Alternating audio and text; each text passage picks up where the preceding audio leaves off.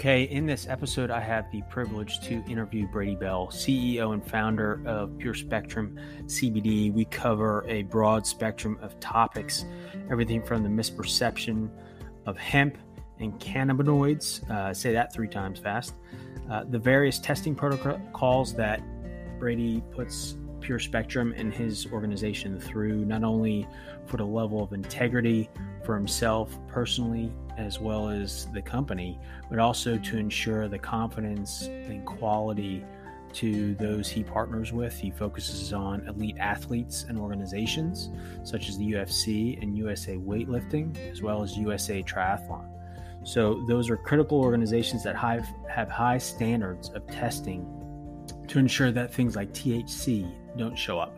And so he operates with a level of integrity. He has some underlying critical missions in his view.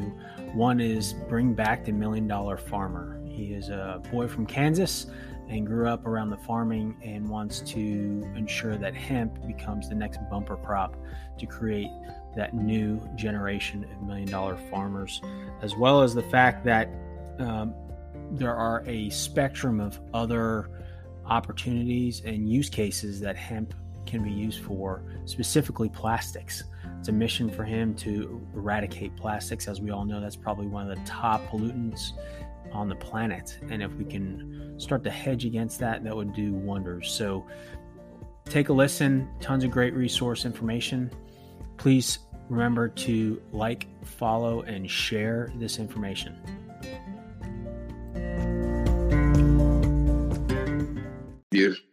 I'm a former athlete and definitely understood the benefits of cannabis, in general.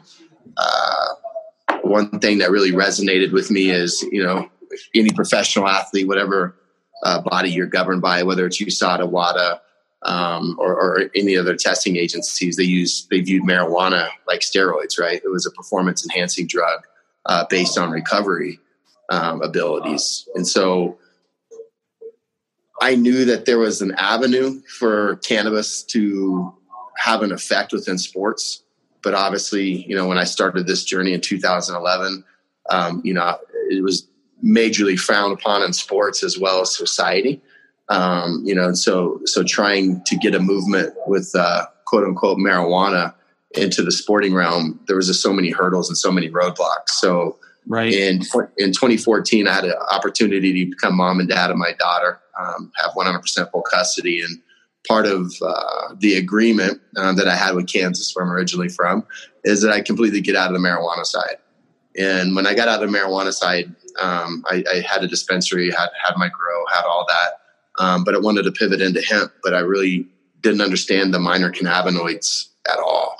I knew what CBD was. I knew there was a thing called CBC and CBN. And at that time, I think there was a total of what we believed to be 14 cannabinoids in 2013, 2014. Okay.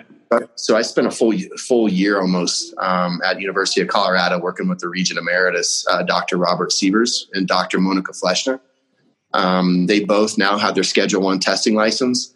And during the time that I was spending with them, they were in process of getting their Schedule I license, but they had built a separate lab on the campus of University of Colorado, but it wasn't the one that was like their main one. This was a private lab. And what I did with them is they really started helping me understand the benefits of CBD from a scientific approach. Because again, I couldn't even say cannabidiol at that time, and Dr. Robert Sievers thought it was people were just throwing things in a bottle and hoping it worked. The tastes were horrible. Right. So they really worked with me from a formulation stance and given me a why of what to do with the products. And then also given me kind of a full clarity on how to approach sports organizations and athletes of what this can do without them flunking tests. So that was my initial purpose in the trajectory that we've been on. Why everybody was out there claiming that we have the best product, we're the best company, and pounding their chest every which way possible. I wanted to find out the best testing protocols. So what really put myself and Pure Spectrum in the position that we are today is we took pride in figuring out how to remove the THC without disrupting, these other cannabinoids, because everybody believes in that quote unquote entourage effect, and ensuring every single time that we finished our formulation, there was no THC, and what was on our label was on our label. And really writing that story and owning that story and having the farm to table transparency is, really put us in the position where we are today. And, we're exclusive partner with Team USA. We're actual partner with USA Triathlon, USA Weightlifting. And we are CrossFit, but I don't know if you've seen the things in the news with Greg Glassman. Yeah. We don't know what we're going to do this year with CrossFit.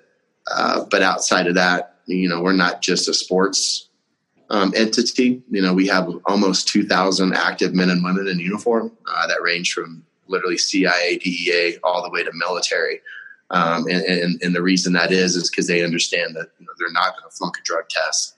They're able to see the benefits from the cannabis plant, hemp plant, whatever you want to call it. It's all cannabis to me, without putting their lives and their jobs in jeopardy. So in a nutshell, that's kind of who we are and what we do. Yeah. Yeah. I mean, you hit on a lot of unique elements that, coming from a sales background myself or business development, it's always hard to sell any kind of product, let alone with something with kind of misrepresented quality and things of that nature. So it's really a testament to what y'all are doing. One, bringing the quality science behind it, but also being able to collaborate and partner with some prominent organizations like that. I mean, Team USA, like you said, you can't get any higher than that, really, the national organization. Yeah. And the other thing that we do is, we source the same genetic. So we have the same genus, the phenotype, and we don't alter that. So what I wanted is I always call it the Snickers model, is in our industry, everybody is, they're sourcing from this farm, from that farm, from this broker, and they're looking for the highest quality material at the lowest price. We all know that algorithm doesn't exist. You can't go in a car lot and say, oh, I want that Bentley, but I want to spend $5,000. Right. It doesn't work. And everybody else plays that new strain name game. Oh, what's the next new cool strain that's out there? Well, when you're doing that, you're having quality control issues from the way it tastes, the terpene profiles, the cannabinoid profiles. It didn't, some people are like, well, it didn't do the same thing to me this time as last time, or this one made me feel high because it had a lot of terpenes. Well, we were like, okay, let's eliminate that variable. We did that in 2016 and found a farm where we deal with, the same phenotype, the same genus, the same species that has two phenotypes, but it's the same thing every single time. And so those were our testing protocols and how we sourced, and our seed stability program. That's what got us in the door with these major sports organizations, because at the end of the day, everybody tells the same story. Until you actually go out and form a differentiator, you're basically telling the same story as everybody else. And so what we did is, now we have the attention of these organizations, and we've had hundreds and hundreds of tests through USADA. And those individuals, a lot of our UFC fighters, they'll take the product leading up to the fight that day. And the USADA and WADA guidelines are, you cannot have THC in your system 6 hours before, 6 hours after. And, I used to fight before I found out what as tough as I thought it was. That lead up on anxiety sucks. You're throwing up, you're wanting to run out the back door. Yeah. The pregame jitters, right? Yeah, it's crazy. And they're able, it helps them not have that. And so Jeff Nowitzki, he's the guy that busted Lance Armstrong in that doping scandal. He is now the liaison with the UFC and USADA. So he went from being one of the key agents at USADA, now works for the UFC. And he reached out to us. He's like, look, we've been having several people flunk for THC using other CBD products, and we know that they don't smoke THC or cannabis. So right. it didn't hit the headlines. They knew it was from a tainted supplement. And they're like, we have never seen anybody from Pure Spectrum ever flunk. So can you help us understand what you're doing from a testing protocol, what you're doing from a sourcing protocol? Because we want to make this, available to all of our athletes and other athletes, within the USADA and the WADA guidelines. And so what that gave us, again, is a key differentiator on time. So until another company can go out there and have hundreds of tests that prove, where it's the proof in the pudding and not just me saying, oh, you won't flunk a drug test.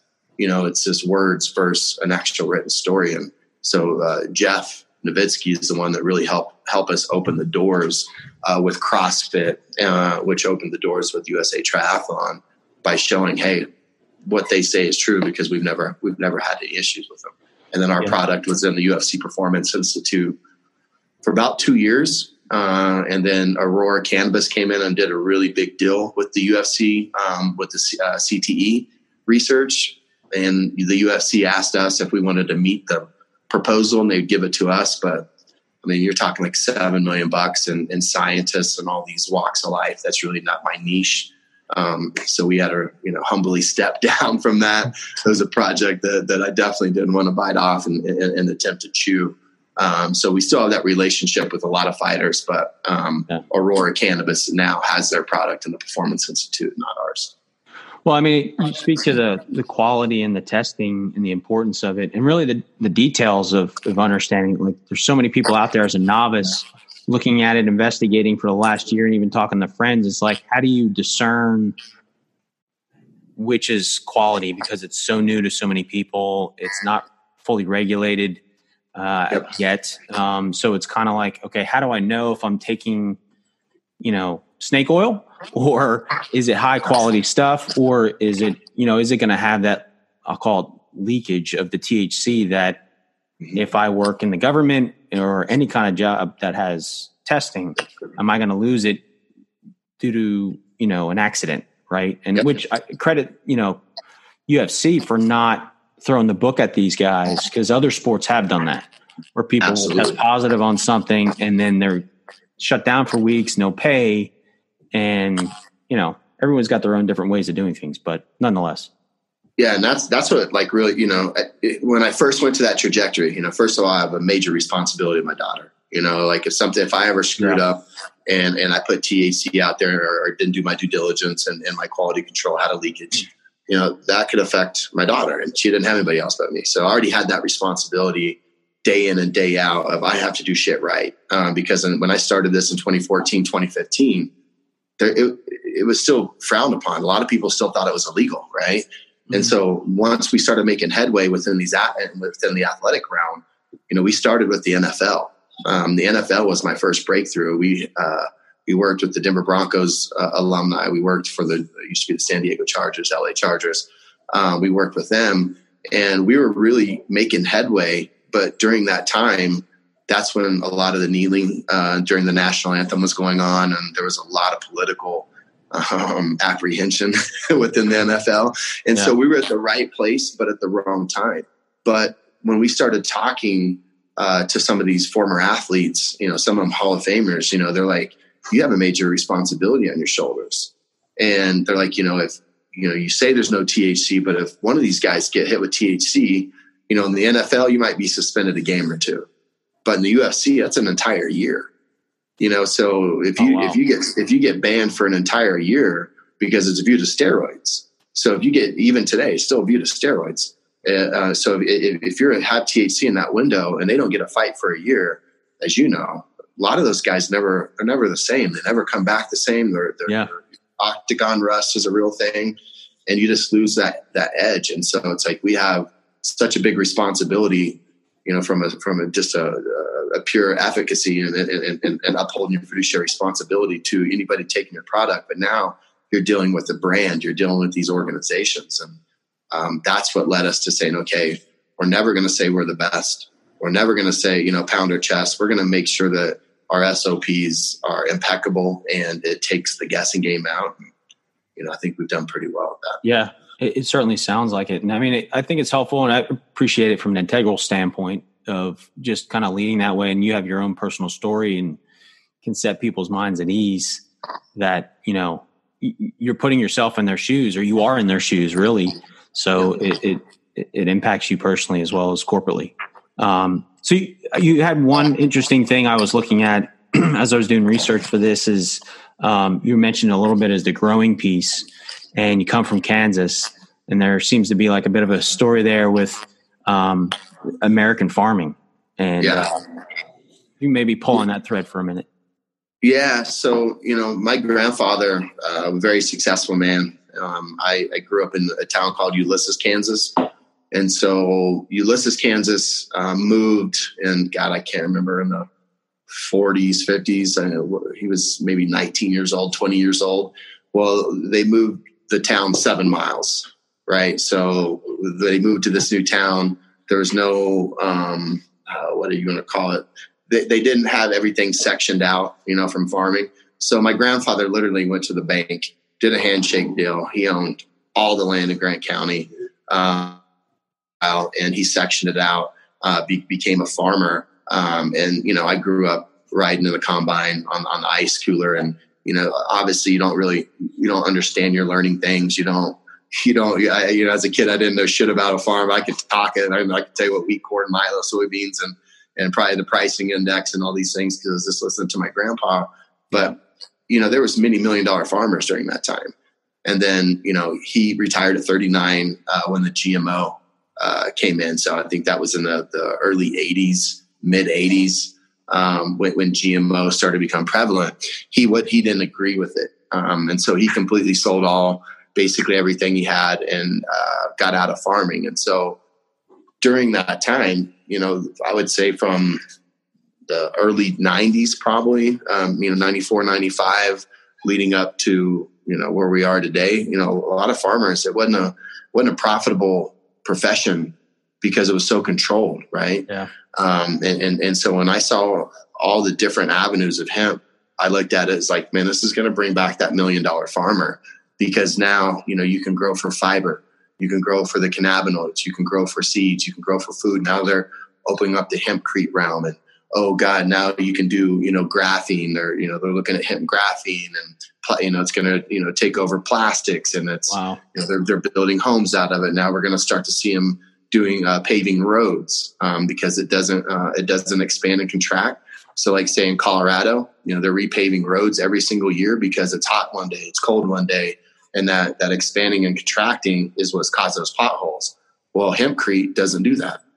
And so it's like, how much money can cities and counties and everybody save, just on that one little profit or that one little channel, what the hemp plant can do. And so once everybody really starts to understand what the plant can do, and once the supply channels, distribution channels, and just that knowledge gap, starts to increase, you're going to have so many different areas of farming. It's going to do good for corn, right? It's going to do good for milo and wheat and everything else, because you're going to have less people growing for corn. They're going to come over here into the hemp space. There's going to be different ways to farm it. And what it's going to do is balance all that out, because everything is so concentrated in just a few areas of farming. It makes it hard to, again, have that key differentiator. And so, I believe hemp is going to bring back the farmer and really bring back some of the grassroots, that started our country. Wow. That's fascinating. You hit on a whole bunch of points that I had no idea hemp was even involved in. I mean, I've heard of, clothing and a few other things you mentioned, but not pavement. It's crazy. They're building homes. They built cars. Like you can Google BMW built a whole entire car basically out of hemp. And, the project that I'll probably end my legacy on in the industry is I want to be a part of, helping rid plastic. Yeah. If you make a hemp water bottle, I think it decomposes in under 90 days. So it's like, no, not at all. Like all this stuff can be fact checked. And so it's like, when you look at that, it's like, why aren't we doing that today? When our number one, I think pollution problem, I think maybe not the number one, but water bottles. So I have one here, I'm part of that problem. And it's like, the reason that this hasn't hit a national scale yet is because there are so many limitations. If we use all the hemp grown all over the world, like China, Brazil, Czech Republic, UK, United States, Canada, all those places, and we combined, it's the waste, the sludge, you can make plastic. And so what's happened right now is that these countries haven't been able to bring their supplies together because of laws and legality issues. So there hasn't been enough of a supply chain to be able to do something like take water bottles and this and that. And Legos, they're in their 4th or 5th year of a 7-year research deal to where all Legos are going to be made out of hemp composite, because Legos wants to add a green circle around their business. Because what do people do with Legos? You play with them for a while, you keep them in the basement, then they go into some landfill. Yeah. They don't decompose. Where if it's made out of hemp composite, they're going to decompose. It's going to be good for the earth. And we're going to see that change. It's going to take a while, but that's something I want to be a part of. And I feel we'll see in the next 5 to 10 years. Wow. That's fascinating. That's amazing. I had no idea. Yeah, that's really, really neat. So back to the Pure Spectrum, you have a few different product lines, but what would be, the use case I'll say, or aside from an athlete, there's other folks out there that could benefit from it, especially with, I would think, they're growing. Our parents' generation probably is the boomers. But maybe expand on some of the products and the use cases. Yeah. So, we're in I'm going to give you a little longer answer, but I'll try to keep it really short. So we're at a 9% education factor, meaning 9% of the United States can tell you what CBD is and what it can do for you. We're in this big boom, but again, 91% of the people out there, if you ask them if they know what CBD is, they'd be like, CBD, what? Like they wouldn't know what you're talking about. Yeah. So where the education level is, and where we're at on the infancy stage and the growth curve of it, is like, say, Charlotte's Web. To me, they're the best. They've been doing this since 2009. They're the ones who started this industry. Some people might say they don't like them, this, that, and the other, but the fact is they created the industry. But their niche is epilepsy, right? And so if you would take Pure Spectrum, Charlotte's Web, and we'll just say Bluebird Botanicals, and you're standing in front of a crowd, some people might know what CBD is, some people might not. If you're like, all right, here's Charlotte's Web, a lot of people will be like, I don't want to take it because I don't have epilepsy. I ride a bike on the weekend. I'm going to take Pure Spectrum. Well, really, it's all the same, right? If you're doing, Charlotte's Web does their product right. Bluebird, they put out a great product. We actually supplied them. And then, us, we put out a great product. So as long as you're putting out a great product and the quality control metrics are in place, you're going to see benefits from the product, right? But at the end of the day, it's all a brand game. It's all a marketing game. So what we did for Pure Spectrum is we didn't want everybody to think that this product was strictly for athletes. That is our trajectory. The reason we picked that is I'm a former athlete. I know how to speak to them. But when nobody knows what's good and what's not good, and you're having a major athlete put their brand of validity on it, saying, hey, this is my stamp of approval, what happens is starts turning the minds of people, right? They're like, oh, This person's taking it. I'm going to take it. So obviously that was one of our main reasons of going that way. But we started seeing like baby boomers, which is the biggest, purchasing demographic in the entire United States. And, they weren't buying our product because they didn't feel like they're an athlete. So we made 1850. 1850 was the year that the United States Pharmacopoeia allowed cannabis products to be sold and distributed through pharmacies and, pain clinics during that time. And so we made the 1850 look a little bit old. It's a Liniment cream instead of a pain cream. It's an elixir instead of a tincture. And what we're doing is we're just talking to that audience. Sure. And then what we did as a differentiator is we formulated with hemp oil and CBD, as a carrier, with hemp oil as a carrier. And it helps with digestion. It helps with things that baby boomers are going to be experiencing, where Pure Spectrum products, we use MCT oil, an organic MCT oil, and it has other benefits with it, with the CBD. So that's why we have those products. And then so our Pure Spectrum is our what I call our core nucleus. That's for everybody. 1850, we're trying to capture the demographic of the baby boomers. And then our black label, that's our more potent product. And that's for individuals who are, mainly athletes, but also people that suffer from, maybe arthritis, or they just got out of surgery and they need a higher potent product. That's what that's for. And then we have EndoPet, which is a pet line. So in 2016, 2017, when we came up with EndoPet, what most people were doing in the industry was taking their maybe their 500 milligram tincture in a 30 ml and putting a pet label on it and giving that to pets. Well, pets are a lot different in weight, right. So some pets are 0 to 15 pounds, 15 to 30 pounds, 30 to 60 and on up. And so what we did is, again, we went to the University of Colorado. We started understanding dosage, like what is a true therapeutic dose based on weight metrics. Yeah. And instead of just slapping a pet label on our product that we're selling to, everybody else, we actually formulated it correctly based on weight for small, medium, and large breed dogs to actually put a why behind that formulation. And so I'll never do what we did again because it's harder. So every one of these companies, I'm saying they're their own individual company. It's kind of like a Procter and Gamble. Yeah. Pure Spectrum's a parent company. Black Label is just another company underneath Pure Spectrum, but it's just a brand. But each one of those are specific because we're talking to different demographics and different audiences versus, again, going back to 2016, 2017, everybody had the Walmart approach. It's like, oh, what's the next best product that's selling? And then you see a company that has products from A to Z. It's just like if I go to a restaurant and they have food from A to Z, I know that's probably not quality. It's okay food. If it's bar food, great, I'll do it. But if I'm going for pasta, I'm going to go to a restaurant that focuses specifically on a menu that's Italian. Yeah, and it's going to suit that need. And that's what we wanted to do. Is we wanted to be specific and have a niche trajectory within each brand that we're choosing to put out. Got it. Yeah, no, it makes sense. No, I will say, as somebody who grew up in a marketing background, I really appreciate the 1850 branding. It's a really cool, clean brand. I liked it a lot. And it makes sense from just like you said, a lot of the mixtures are similar, but maybe some minor tweaks based on the demographic. But ultimately, it's the same foundational quality ingredients to help that particular niche.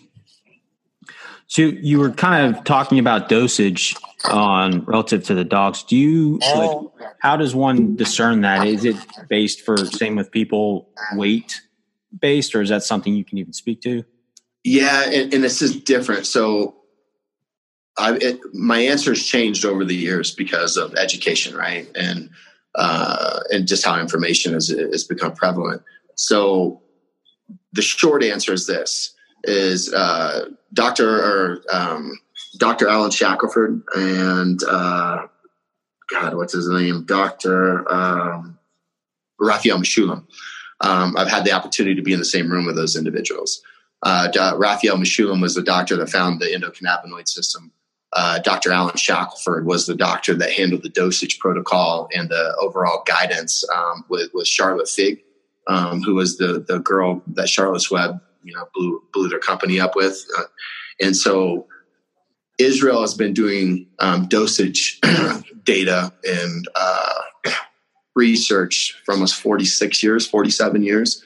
So they have a pretty good idea on what a true dose is, right? So the answer in 2015 would have been this. So when we ingest CBD or any cannabinoid, there's a metabolic breakdown, right? So depending on what you have in your system, where your digestive levels are at, right. It can range anywhere from 30 to 40. Yeah, this is 30 to 40% of what you intake is going to be it's not going to pass past your liver, and it's not going to get into your system. So you're getting 60 to 70% of what you ingest actually into your system. But it's good to have cannabinoid breakdown in your liver because it's actually cleansing your liver, right? So what they agreed on, or what they found in Israel, is anything from 12 to 15 milligrams after your metabolic breakdown is what's considered a true dose or a true therapeutic dose. Well, fast forward time to today, there is research, overwhelming amount of research that's supporting that you can have an endocannabinoid deficiency. Just like we can have a vitamin D deficiency or vitamin C deficiency, or, our bodies, our regulatory system can have a deficiency anywhere. Right, so what they're finding now is some individuals can have a complete, have basically nothing registering on their endocannabinoid production, which is, producing cannabinoids within our own body. And so if you're at that level, obviously, a 10, 12, 15 milligram dose might not be what you need. You might need 30, 60, 90. There's some cases where people are taking up to, 200 to 500 milligrams a day, which sounds crazy to me. Like I would actually feel that. I'd be uncomfortable taking that much. Yeah. But some people, that's where they see the results. And so if that is a true case, then the dosage thing to me goes out the window, because every single is different. And if you really want to back that up, we've had a cannabinoid deficiency as a society. When we eradicated hemp, and I think 1941 was the last year hemp was grown. But what we used to do is we used to feed that to all of our livestock. So pigs were getting hemp, horses were getting. So it was all in our food. And once they take that away, now we don't get that in our milk, our dairy products, just regular other hemp products that are out there. Now our bodies aren't getting a natural source, and you have to supplement. And so that's how I view CBD today, is a supplement. It's not a cure all. I look at it just like vitamin C. It's something that we all should be taking, and it's different for everybody. Yeah, it help bolster the overall immune system and inflammation, right? I mean, it is an anti-inflammatory ultimately.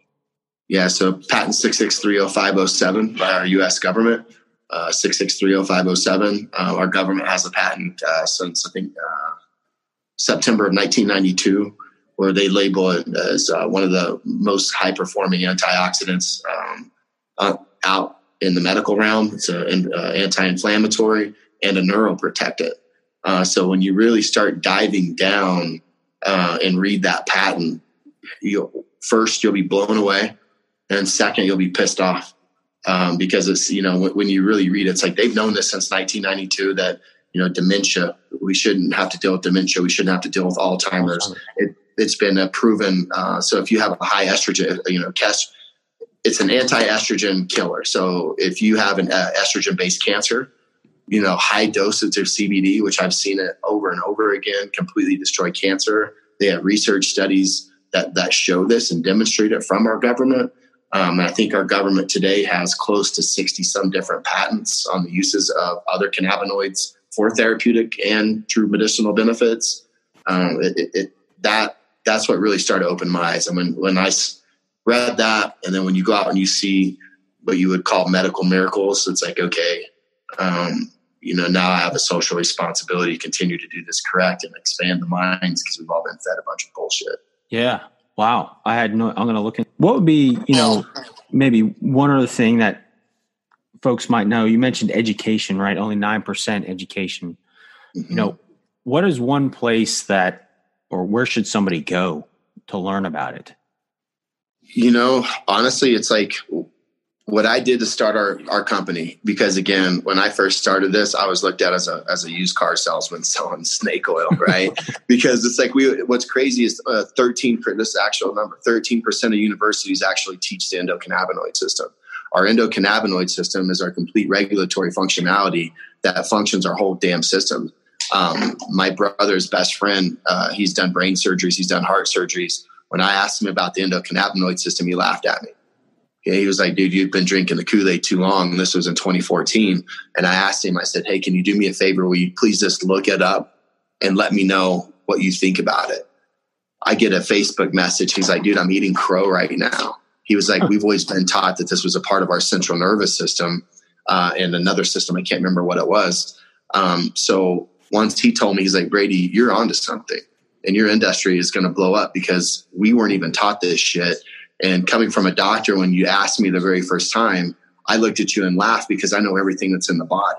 Yeah. Right. So getting people to understand, we all went through health class. We all went through school, and we all think most of us are all pretty much educated. And you're telling me that I have something in my body that I don't know about? Yeah. Right. So what I did in the very beginning, instead of trying to sell something, at that time, a 500 milligram tincture was almost $200. So I made 1,500 tincture bottles, which was a lot of money then, because the price of CBD was so high. I went and gave them all away. And what I did is like, I'm going to give you this. It's a $200 value. I'm going to ask you to do one thing, is go research your endocannabinoid system and come back and ask me a question. I had a 70% retention rate on individuals that came back and purchased.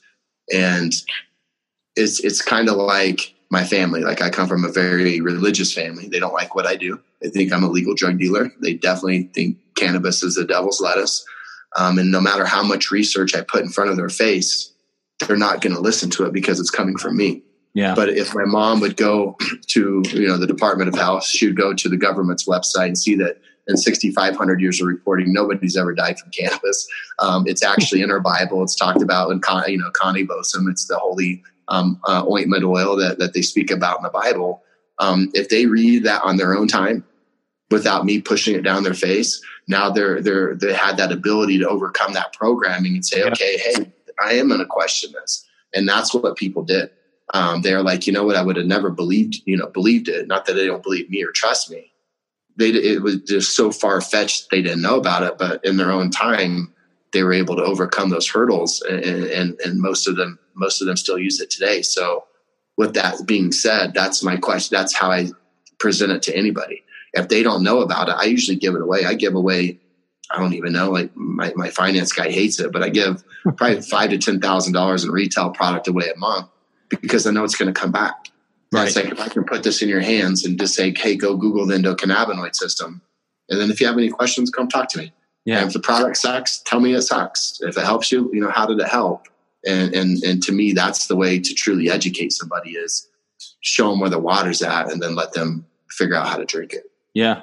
Yeah. I mean, you're planting seeds, right? And especially if it's estimated 9%, that's 91% of us don't know what we're talking about. So, in the CrossFit realm and what was a little easier with the USA Triathlon and weightlifting is all those audiences are the same. The demographics the same, right? They're very well educated. They have they're 6-figure plus for household income.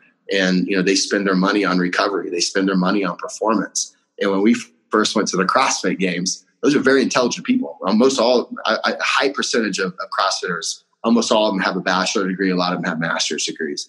And when we were telling them about the endocannabinoid system, you should have seen how many FU faces and like, yeah, right. Walk away. And so we had these printouts and we were there like at the regionals, it's like a 2 to 3 day event at each one. Day one was everybody's laughing and like, who the fuck are these guys? Language. Day 2 and day 3, they're coming back and buying the product. And so it's a slow sell cycle. But it's also like the music in the elevator. If I'm setting, you hear the music in the elevator, but you couldn't tell who it is, what it is. You just know it's a violin or something playing in the background. Yeah. And if you really push education down people's throat, that's what it's like. It's like the music in the elevator. So it's really been a Rubik's Cube on how to properly educate without trying to tell people that we've been lied to for all these years, because immediately most people's programming comes up and they're like, I'm not a conspiracy theorist. Stop. I'm done listening to you. So, well, yeah, it is, but it's the trust but verify method. To really understand the why behind things. And so many things are surface level nowadays that we don't even get to the first level, and we assume, what we've been educated with is accurate. Right. Not to blame any system or anything like that, but right. There's certain limitations like anything, and you walk in with preconceived notions. Exactly. And I used to be the same thing. I have a form of tic syndrome. It's a form of Tourette syndrome. So if I see me shaking my head, I'm not telling you no, or I'm not disagreeing with you. And I used to be totally against cannabis. Like, I'd go home and tell my mom in high school, hey, these guys are trying to get me to smoke cannabis. And she'd call her parents and they're saying people are mad at me. And when I went and played college basketball, that was the first time I smoked cannabis. And my roommate's like, dude, you're not over there shaking your head. They used to make fun of me and be like, are you listening to some heavy metal music over there? You're over here just twitching. And during that time, and I didn't notice this, so I went out and tried it again. And so to me, just like you said, trust, you have to verify before you trust. And that opened my eyes at that point in time that it wasn't a drug, that how could this make me feel this way? How could it take away a social disorder to me that I've had since I was in second grade? And I'm not doing it anymore. And now I can get that same benefit. I still do it. I still have it a little bit. It doesn't take it 100% away. But the pharmaceuticals and the medicine and the things that they were going to put me on, no way. I wasn't going to do that. And so it's trust. You have to verify before you're going to really believe what it can do. Yeah. Yeah. And you kind of touch on, some of the other products that we've been used to for so long. in the pharmaceutical industry is that they can work.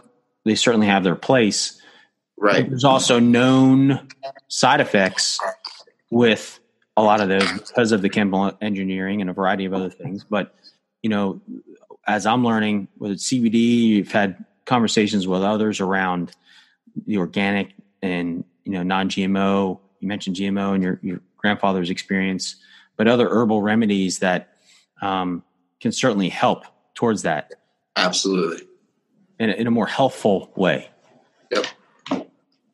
Well, Brady, I'm super grateful for your time, education on this. I've been intrigued for close to 2 years, and really looking forward to learning more about this and where this industry goes. And before I close out, though, I'd like to ask folks a couple questions on a personal front.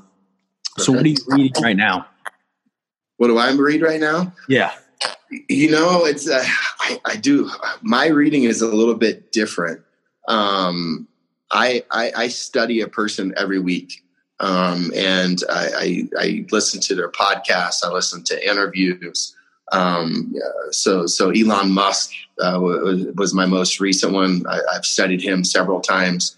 But I study a wide array of high performing individuals, from, the Joe Rogans to Michael Jordans to Tiger Woods to Eli or Peyton Manning, all the way through, again, your Steve Jobs, your Bill Gates, your Elon Musk, people that has been innovators and disruptors, Mark Zuckerberg. That's where I truly get my reading from. But I probably put in a minimum of 2 to 3 hours a day on that alone, just seeing what other people have done, how they've scaled things, how they hold themselves, how they carry themselves. And then also I read constantly on the hemp industry. I read, I've studied the past, prohibition from alcohol. I would almost consider myself an expert on how the prohibition evolved, how it became a business, why it became a business, how the mob used to control it, how people overcame the mob, and how it became a true business. And I see it doing the same thing on the cannabis realm. So when I was on the cannabis side, I was in the cannabis realm from 2010 to the end of 2013. Well, the hemp industry's evolved the same way. And so I spent a lot of time understanding the trajectory, the dynamics, the evolution, and the similarities of all three, because most people that get into the hemp space, they're only looking at it from how hemp is currently evolving, right? Well, right. It's evolved the same way as THC. And at the end of the day, it's just another cannabinoid, another quote unquote molecule within a plant. And that trajectory is going to be the same. So outside of that, I don't really read a whole lot of books because I get my education from other pioneers. Nice. It's also, it made me think of a conversation with another guest, and we were talking about time travelers. And really he was talking about is those folks that are out there ahead of us that have kind of paved the path and kind of replicate what they're doing, whether it's how they lead, like the folks you mentioned, or even industries, or how certain historical events unfolded, and kind of the human behavior behind it, and can help kind of set the tone and forecast what you might run into. Exactly. And, probably the person I've studied the most is Dana White. I know it's kind of weird, but like I would honestly, in the very beginning days of the UFC, I would buy UFC tickets. Obviously I'm there to watch the fights, but I would sit as close as I could, as much as I could afford, in all these different levels of life. And I would just watch Dana White. I would just study him. I tried to feel his energy. I tried to understand him, because he came in and took the fight game it was illegal in all 50 states. It couldn't even be on pay-per-view. And he's taken it to one of the biggest sports, in the world today. Yeah. And it's like, that was fascinating to me. And, all of the hate he had to go through, and like we're doing today, my own family hadn't talked to me, and you have to go change the minds of the masses. It's like, I had to see it be done, or I wouldn't be in a position of to be able to carry the weight, to be able to carry the hate, the negativity. And then all of a sudden, 4 or 5 years later, after you go through all that hell, people are like, oh, you had a really good idea. That's awesome. You thought that. Well, it wasn't awesome for 4 years, but being able to see somebody go through that, it's the only reason I had the wherewithal to do it myself. Great. So the other one is, which you kind of answered, is what music or podcasts do you listen to? Music, I'll listen to anything from Justin Bieber all the way up to Drake and Eminem and everything in between, except for heavy metal and country. I don't listen to either one of those. Podcasts, I listen to Joe Rogan's podcast religiously. I listen to Brendan Schaub, the Fighter and the Kid podcast religiously. My daughter, actually, I'm going to tell myself on this one. She turned me on to Logan Paul, and I really didn't like that kid at all when I first started. Just watching him from just as was or as is, and the Impulsive podcast. Honestly, I probably watched that more than some of the podcasts I have in the past. But those are my top 3, top 4 podcasts I listen to. Okay. All the time, religiously. And finally, what's your go-to rest and recovery method? Rest and recovery is CBD and cannabis. At the end of the day, I work out constantly. When I get done working out on hard days, CBD is always in my regimen, and cannabis is part of that recovery. But I also, I eat pretty well. There's some days, obviously, I cheat, and sometimes I do drink Coca-Cola. I'm not gonna act like I'm perfect. But to me, it's a lifestyle, and making sure that you have the proper nutrition, your BCAAs, make sure my amino acids are in check. But outside of that, I primarily stick to cannabinoid recovery. Awesome. Brady, again, thanks for the time, and appreciate it. Yeah, thank you. If I can ever be any assistance, let me know.